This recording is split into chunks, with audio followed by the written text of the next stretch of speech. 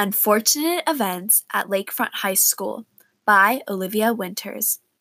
It seems like I've been in the car for days. Finally, my mom says something to me. So, Kendall, darling, are you ready to start a new school?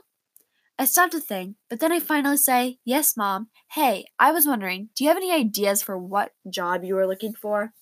I still knew exactly what the answer would be, but of course, I had to ask again. Sweetie, you know that we are here because I got a job here, so I can't go looking for another, or else I wouldn't have time to be with you. My parents are divorced, and me and my mom aren't on the best terms right now. We are moving to Florida so my mom can get away from my dad. My mom has been needing another job, but she keeps saying she needs time to see me too. I was moving from California, and I knew it would be a long drive, but with nothing to do, I was extremely bored. I was more bored than doing schoolwork at home bored. Yes, I used to be homeschooled. It was the worst. I always did homework alone with my mom and never had any friends. But now I'm going to a real school, Lakefront High School to be exact. I don't have all the gadgets kids have nowadays. I don't even have a phone. All that I hope for is that I can blend in and have a good first year of school. Never been to school before will be hard. I am sure of it. Okay, first day of school. I can make it. I'll get friends, right?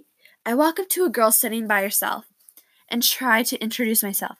Hi, I'm Kendall, I stutter shyly. Then she waves. Finally, after a bit, I say, hey, do you want to be my friend? I stop. She wasn't even waving at me. She wasn't even looking at me. There was a huge group of girls behind me, and soon enough, I start to hear things like, move out of the way, and hey, dork, what are you doing trying to talk to our friend? Now I'm completely embarrassed. That was it. My one chance to make a friend, and I screwed it up.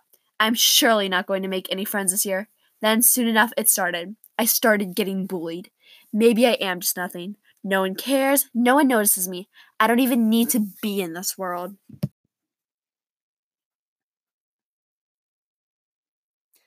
Finally, the halfway point of school.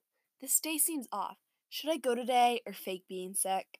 I should probably just pack up my things and go to school. I don't feel like getting grounded. I pack up my things and head to the bus stop. Why does the bus ride always take so long? Why does an hour seem like forever? I know what it is. I'm bored. Why don't I just ask my mom for a phone already? When I get there, there's a huge crowd of people. There's a girl standing in the middle. Possibly my chance to get a friend. I keep hearing the name Leah when I step off the bus. So many questions come to mind, but I should probably just stay quiet. I'm actually kind of excited to be at school today. Maybe I do have a chance of getting a friend this year. No, what am I thinking? I'll probably end up making a fool of myself like the first day of school. But the least I can do is try. Leah starts walking over to me. I don't know what to do, so I just go and say, hi, I'm Kendall. After me patiently waiting for her to respond, she finally says, hi, Kendall, I'm Leah. Do you mind showing me around here? She says shyly, I mean, if you want me to. I start to think this could actually be my chance to get a friend, but I could also make a fool of myself. Finally, I decide, sure, I'd be happy to show you around. What am I thinking? This is a really pretty girl that all the girls will want to be friends with, and she chooses me. I am so much more likely to get bullied now. But who knows, this could end up being an actual friendship. Friendship is a hard word to think about when you barely talk to anyone except your family. We walk around for a bit when I tell her where stuff is and some historic facts I had known about the school. Afterwards, we find a bench and collapse into it. So, where are you from, Leah? I say. Oh, I'm from Kentucky, she says. She continues talking about how she had lived on a ranch and that there was nobody near for miles. I couldn't imagine not having civilization for miles. I finally get up off the bench and say, were you homeschooled before? As if she was disappointed, Leah says, yeah. She pauses for what seems like 3 minutes. She finally says, I didn't like being homeschooled. Hey, isn't school about to start? I totally forgot. I grab her hand and we start rushing down to homeroom. Finally, we get there just in time before the late bell rang. Everybody was looking at us. I scurry over to my seat. Miss Kendall, why are you late? Miss Brown screams at me as I plop down into my seat. I was showing Leah around the school and then we lost track of time. I stutter. I don't know what it is, but I've always been scared of this teacher.